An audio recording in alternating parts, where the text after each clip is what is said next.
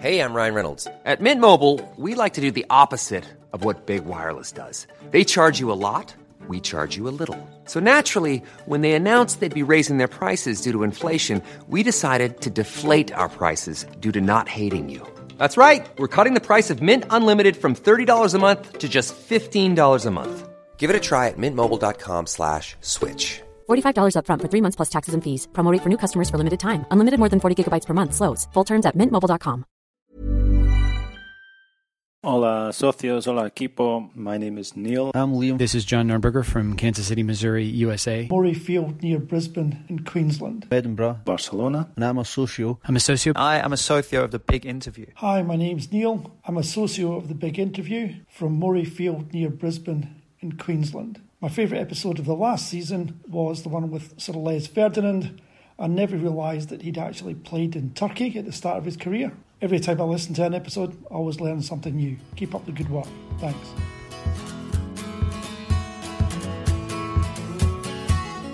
Hello, I'm Neil White, and this is The Big Interview at the World Cup.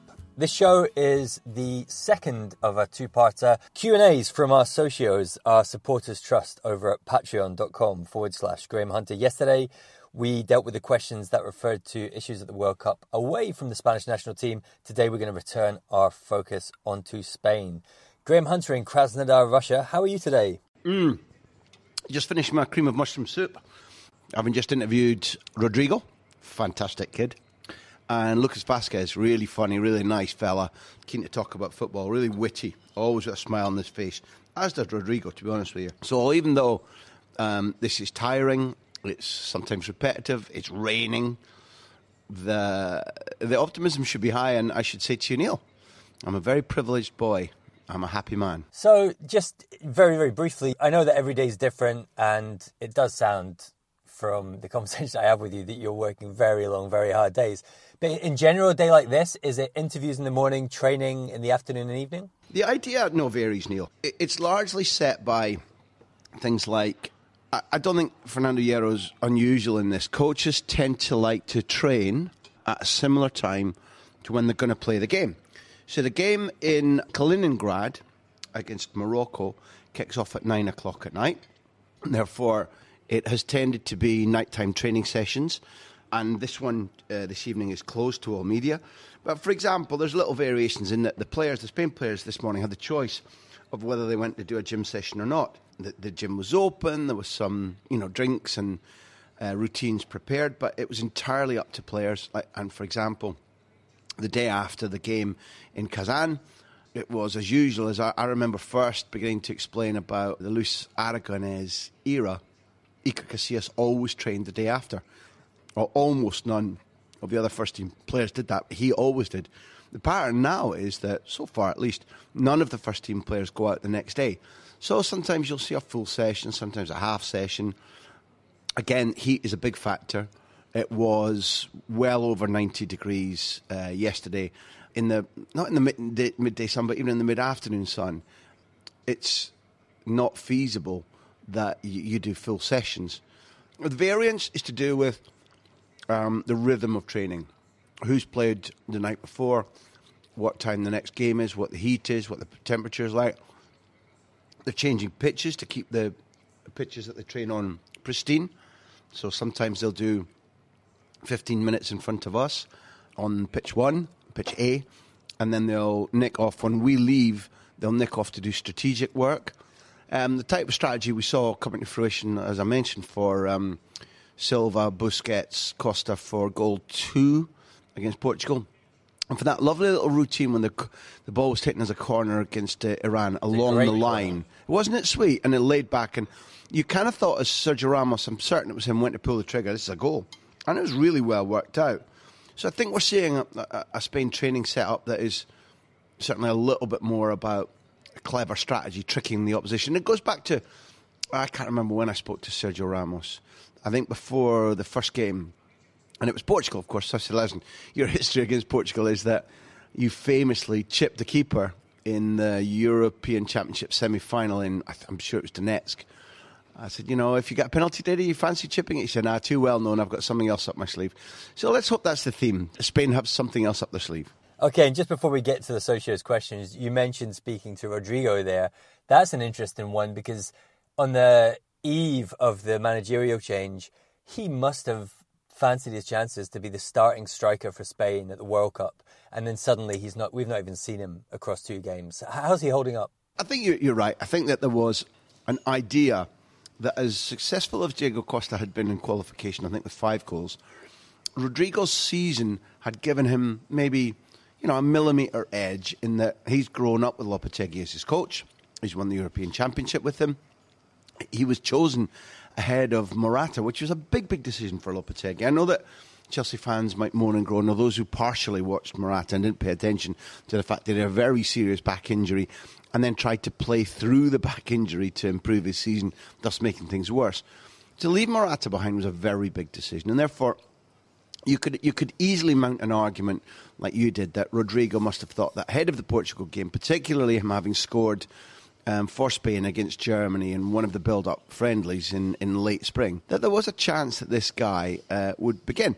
Now, it was the very theme of the interview today. I talked about the idea that in 2010, Vicente Del Bosque, from whom I got a very nice text this morning saying, I hope that the guy with no socks is looking after Fernando Hierro. He's a great friend of mine, and let's hope you both have a good World Cup together, which I thought was really nice. But I mentioned to Rodrigo that in 2010, famously, I'm pretty sure it was Pretoria, when Del Bosque said to me, so, what was it like over here under apartheid? I was like, no, hold on a second, you got confused about where I come from. And that was the point at which Fabregas and Piqué come out of the press conference, and he hollers to them, here, come and speak to somebody who knows about football, which is very funny indeed. So I said to him that in that interview, Del Bosque had told me, Cesc está cabreado conmigo. Cesc is fucked off with me.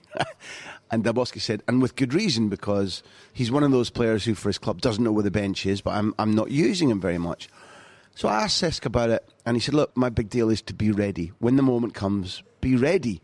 Now, he stayed a bit narked and got very little significant game time until the final, when in the second period of extra time, with Heitinga sent off, when the ball breaks down from Fernando Torres' cross, and I'm pretty sure the Van der Vaart, who's acting as stand-in centre-half for Heitinga, slips. It's Cesc who pounces on the ball, sets off the beautiful assist pass for Iniesta, and lo and behold, Spain are world champions.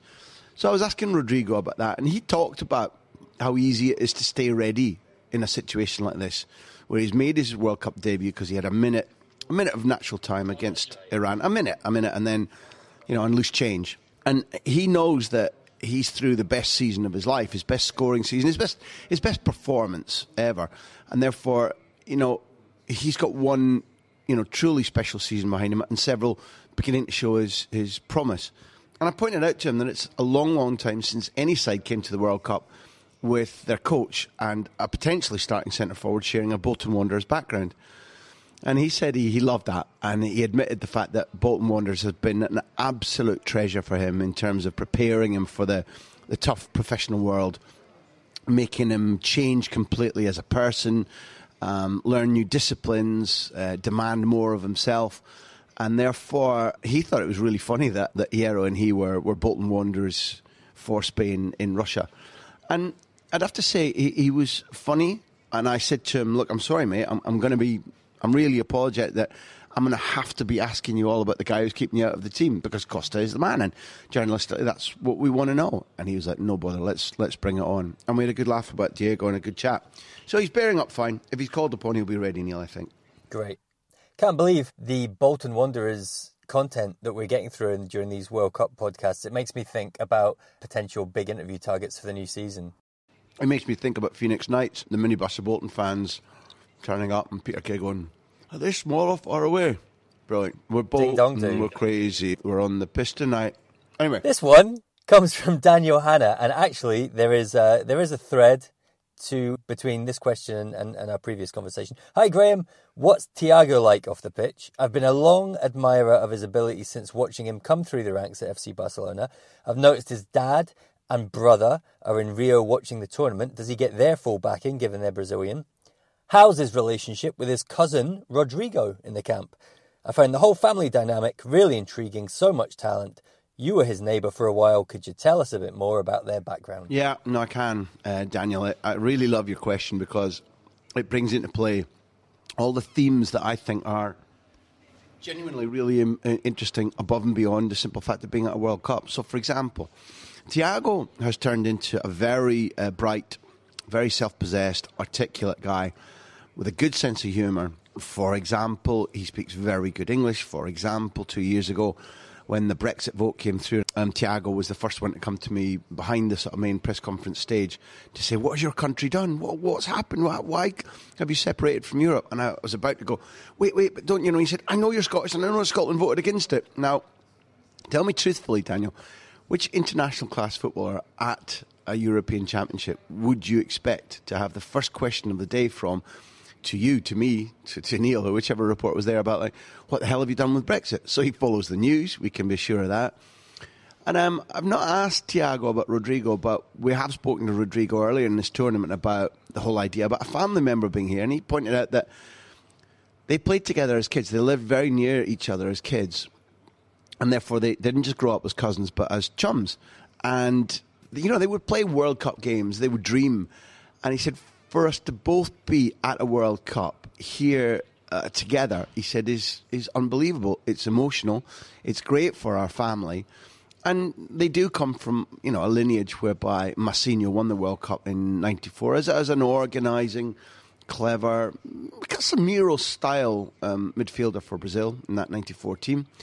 And, you know, I would have pointed out that although Rafinha chose to play for Brazil, I don't think it was necessarily automatic, there is no other idea choice. And, you know, Thiago could have, by birth, played for Italy, by parentage for Brazil. So they've each had to think through their choices. And I said before, I'm pretty sure that Thiago has pretty much sat, whenever we've been on buses together, planes together, with Alba, Busquets, Iniesta, as if, you know, he might yearn to be back amongst the people with whom he grew up and with whom he learned to play football. So I like the family. Massinho was a good neighbour, as was Thiago and Rafinha. I wish Rafinha was playing more high-level football. He will prove himself to be a very good, very dynamic, very clever footballer, I believe. I think that his impact at Inter, who are now struggling to find the money to pay for his fee, his impact at Inter could have been very high. If I were Barca and he were not able to complete the move to Inter, I would be reintegrating him in that team instantly. Bright family, nice family. And I said to Rodrigo today, you know, one of the characteristics isn't just that you play for a Champions League team that qualified Valencia for top four this season, or that you're talented, or that you're reasonably wealthy, or that you're here with Spain. You've got really good football intelligence as a family. That's a common theme. And he went on in the interview to prove that to be the case. Likeable family, really well educated, nice people to a fault, decent to be around, fun to be around, friendly, respectful, and bloody talented, a lot of them. I really hope that we see more of Thiago at this World Cup. I just thought his cameo against Portugal, maybe slightly more than a cameo, really changed the gear in the Spanish midfield. Okay, still to come after the break, a little bit of Slavan Bilic, a lot of Busquets, and a little bit about Graham Hunter's next book. Every fan knows the right player in the right position can be a game changer. Put LifeLock between your identity and identity thieves to monitor and alert you to threats you could miss. Plus, with a U.S.-based restoration specialist on your team, you won't have to face drained accounts, fraudulent loans, or other losses from identity theft alone. All backed by the LifeLock $1 Million Protection Package. Change the game on identity theft. Save up to 25% your first year at LifeLock.com/aware. Okay, welcome back. Who's next? Richard Walker. Evening, gents. Loving the podcasts at the minute. It's really good to get a nice perspective on another country's World Cup in depth. Sort of gives you a holiday from the inevitable disappointment that is bound to be England's World Cup campaign. Just wanted to really get your take on how Spain have played. Slavan Bilic, in his analysis on ITV, accused them of overplaying and maybe being a little bit guilty of trying to pass the ball into the net. He highlighted, I think, Jordi Alba for doing too many tricks and flicks when he said they didn't have the game won. So I wondered what your take on that was. Were they overplaying it? Could they have done more to force the issue earlier? Look, Richard, Slaven reaches a point where sometimes he gets impatient. We saw it when Neil and I were in Germany for West Ham's pre-season last August. And he'll definitely try and cut you off if he's got something contrary to say. And that's his style of banter, and I enjoy it. I go further. If he thought that was a Spain performance where they were over-elaborate, I'm not going to outright argue with him because I came off that game frustrated too. And what I definitely wanted them to do was to risk the one-on-one, the killer pass, risk shooting more often, and take a risk at being counter-attacked. I thought that the gains were going to be higher than the potential losses. If Slaven was saying that this was deliberately over-elaborate, that they were... for example, Rodrigo used a phrase to me today about... he made it... It's like they use over-chewing your food as a way of talking about the manner of play, that if you try and be over-elaborate, what you actually allow, unless you've got geniuses on the ball, is the opponent to get, sorted, in order, bodies behind the ball. And the whole idea of playing around can only work if your positional football is good. The possession is successful for the era we've watched of Barcelona and Spain, when the positional play is good and that the passing is brilliant and opponent players are dragged out of position and eventually a gap arrives. Now, whenever you play that style, if you're not a fan of it and the gap doesn't arrive and the goal doesn't come, then people can be frustrated.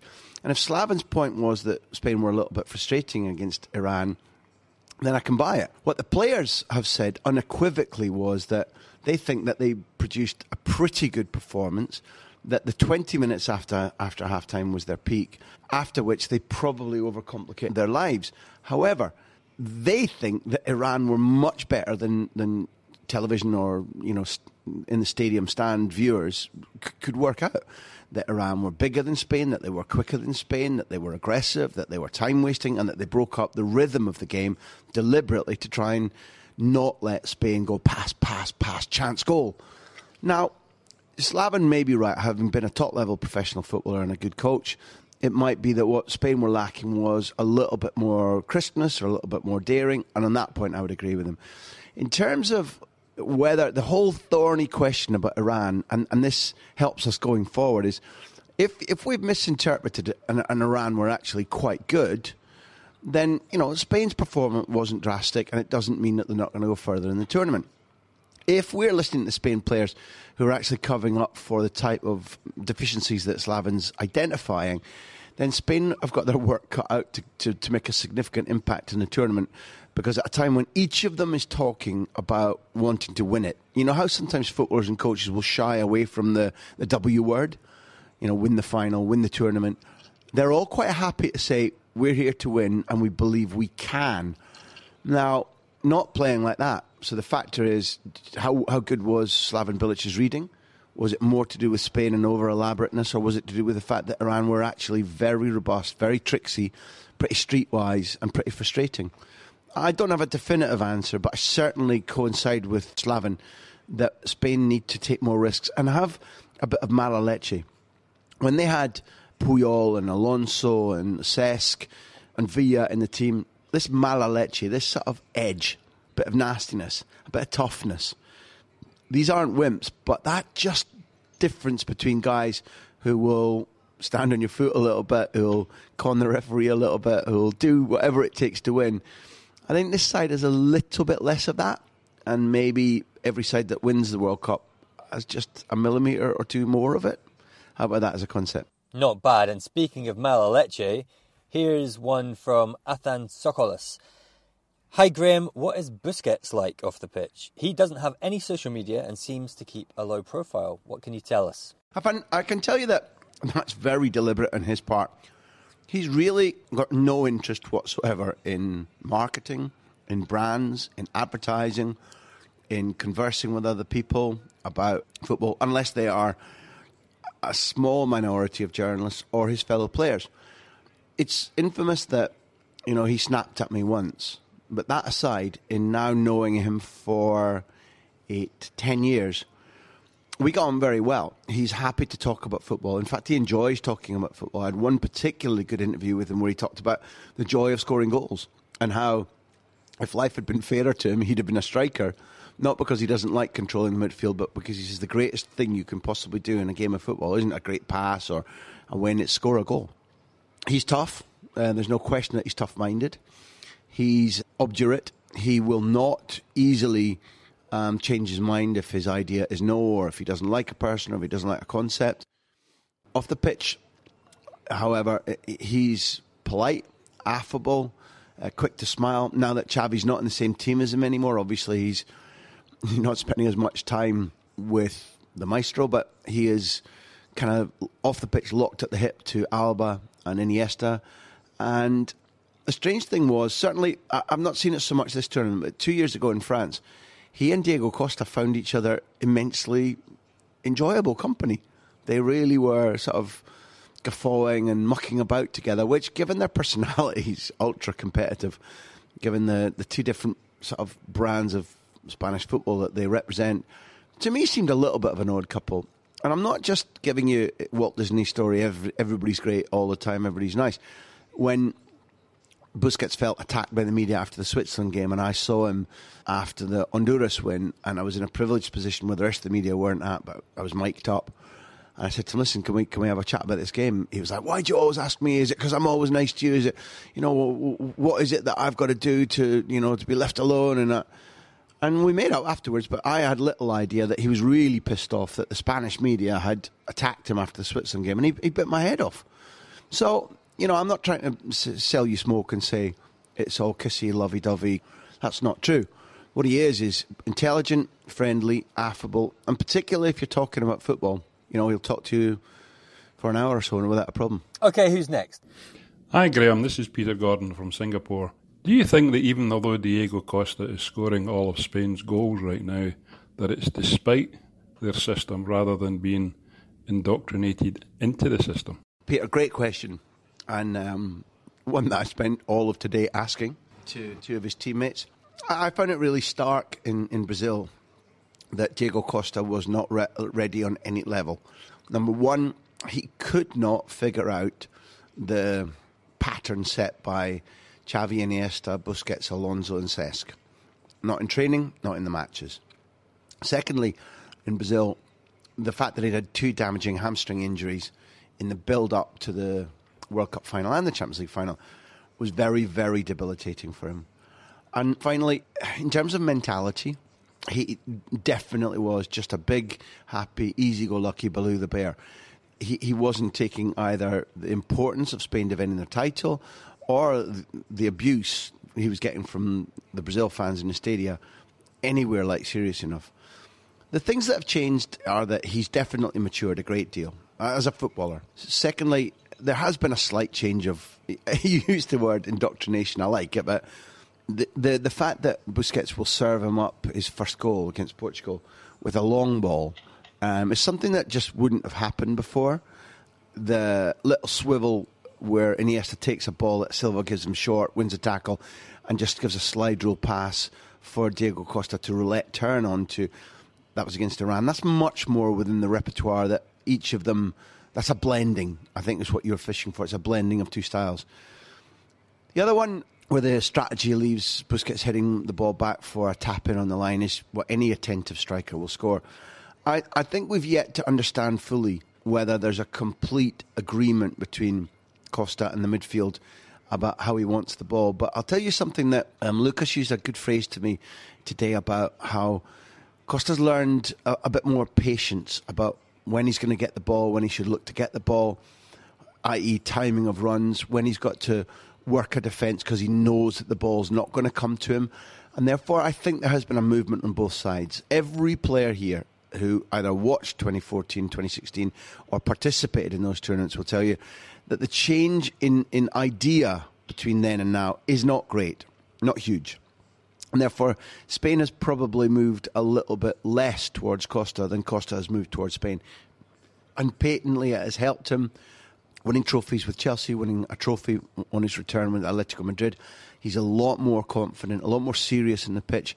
So far, touch wood, a lot less belligerent in terms of getting himself booked or sent off. There was a real moment you probably saw where he sent Sergio Ramos away when the Iran keeper claimed that he'd stamped his foot off when it was just a little tap, and he handled the referee, calmed it down.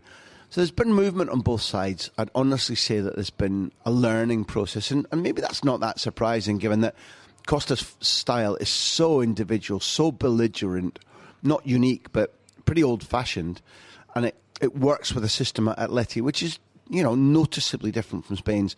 But Spain now no longer has Cesc and Xavi Alonso, and as such, maybe the timing is perfect. That minor move by both sides has left him a little bit more prolific. Okay, we have one more question. This from Nick Taylor. Thanks, Nick.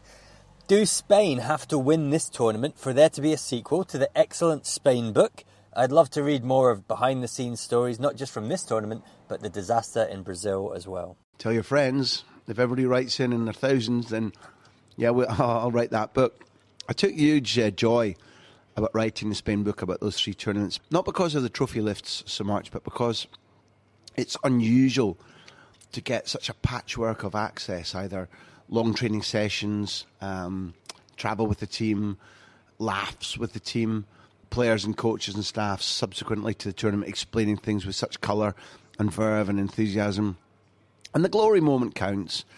Books about teams who've done well but not won don't tend to be that interesting or sell so well. I don't know about updates, but you can talk to me again if Spain, by some minor miracle, win this tournament. Then we can talk again about a follow-up or a separate book about From Disaster to Triumph. Spain, the Bolton Wanderers story, something like that is a title that's in my mind already, obviously. Nat Lofthouse, Where Are You Now? Writing books is something that I've found hard, I have to admit. I've said it before. But that second one, I enjoyed the production of more. I'm really pleased that you liked reading it. But I think the key thing is that this has been an interesting bunch of people. I probably, the more that you ask me the question, the more that these podcasts force me to think. I wonder if the level of character is quite the same as it was with Marchena and Capdevila and Iker and Xavi Alonso. And I'm forced to admit that perhaps not. Maybe that's just because this group, particularly the newer ones, is just that little bit younger than when Spain were at their absolute peak. That might be all it is. But I go back to saying that it wasn't just because Spain lifted those 3 trophies. It was that they were colourful, they were energetic, they were open, and they loved football as much as I do, and they were willing to share, and they were funny, and there was music, and there was tricks, and Aragonés is one of the all-time characters of European football. That mad mix of things came together to make it an interesting project, and certainly Brazil was an interesting project, shorter, more depressing, and so far this has been fun. So let's put that book decision on the back burner for the moment, and probably Neil and Martin will have a word to say about it anyway. Nick will come back to it. And if you are listening to this podcast and have not read Graham Hunter's book about Spain's triumphs at those 3 tournaments, I guarantee you it will make your summer better. But for now, that's our show, guys. Let us know what you think. If you're a socio at patreon.com/Graham Hunter, those guys get hours of extra content and the chance to take part in the show. You guys can get in touch with us on Patreon. The rest of you can reach out on Twitter at GHPodcast. Either way, if there's something you want to ask Graham, or if there's an issue that you think would make a good episode of this podcast, do let us know. And please drop us a review on iTunes. It helps a lot. Graham Hunter, thank you as ever. Pожалуйста and dos vidania. Dos vidania. I really hope you're enjoying these World Cup shows. We've got huge plans for next season, but we do need your help to make them happen. Go to patreon.com/Graham Hunter right now to become a socio, a member, to join us, to support us. You'll get an extra big interview every month, plus lots of other bonus content.